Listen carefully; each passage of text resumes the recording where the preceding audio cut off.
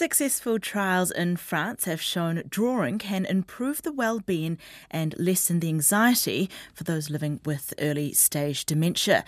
Massey University is now bringing success at France's Institute Claude Pompidou and will be running a trial with Dementia Wellington, Canterbury District Health Board and Auckland University for a larger group. The study will interrogate the role of drawing and socialising in increasing the chance of a good quality of life for those living with dementia and their support networks. Associate Professor at Whiti o Rehua, Emma Fev-Richards, joins me now. Kia ora, Emma. Kia ora. Thanks for joining us today. So what is it about drawing that helps with dementia? Well, drawing is thinking. It's not a translation of thought, it's a way of thinking. And when you're drawing, it creates this focus. And you're also using repetitive movement, a little bit like how you use repetitive movement when you're knitting or gardening or walking. So it's about combining that way of thinking with repetitive mark making that makes it so special. And I imagine with the drawing, it's keeping also that muscle movement and that yes, dexterity. fine motor skills, definitely. So this is more about maintaining and managing rather than fixing or improving, isn't it? It is. It's about maintaining your quality of life for as long as possible, and drawing has the ability to do that. Of course, people that have dementia are living with dementia, and their supporters are incredibly stressful daily hurdles, and drawing has the ability to create this meditative and focused space that is a positive experience shared by both of them. So let's talk about this trial. This is in collaboration with France, and you've done a trial over there, haven't you? We have. We've actually done 2 trials over there. We've done it with people living with dementia in France before COVID, and then we did another group after COVID.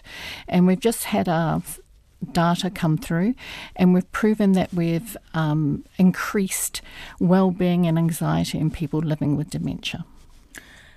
What were the differences that you saw pre and post-COVID? With these groups?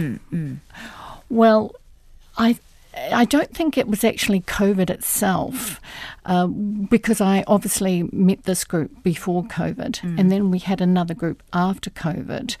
But what I did notice during those 8 weeks was just how happier they were, how much more relaxed they were, how, for example, a family member who might have not known that the person living with dementia was doing mind art would come in and say, "Hey, Mum, what's different with Dad? Because he's so much better than he has been," that sort of thing.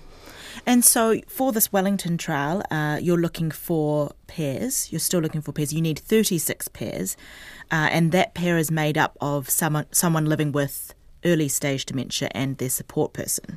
And that supporter can be a brother, it could be a daughter, it could be a husband, a wife, a partner, or a professional caregiver. And can you tell us a bit more about what this trial involves?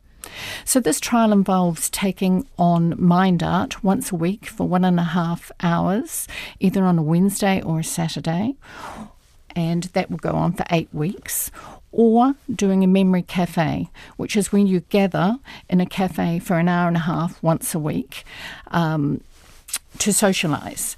And then once you randomly assigned either to a memory cafe or a mind art cafe, and then we go away on Christmas holidays and have a washout period, which means that any benefits from those gatherings or the program would have gone away by then.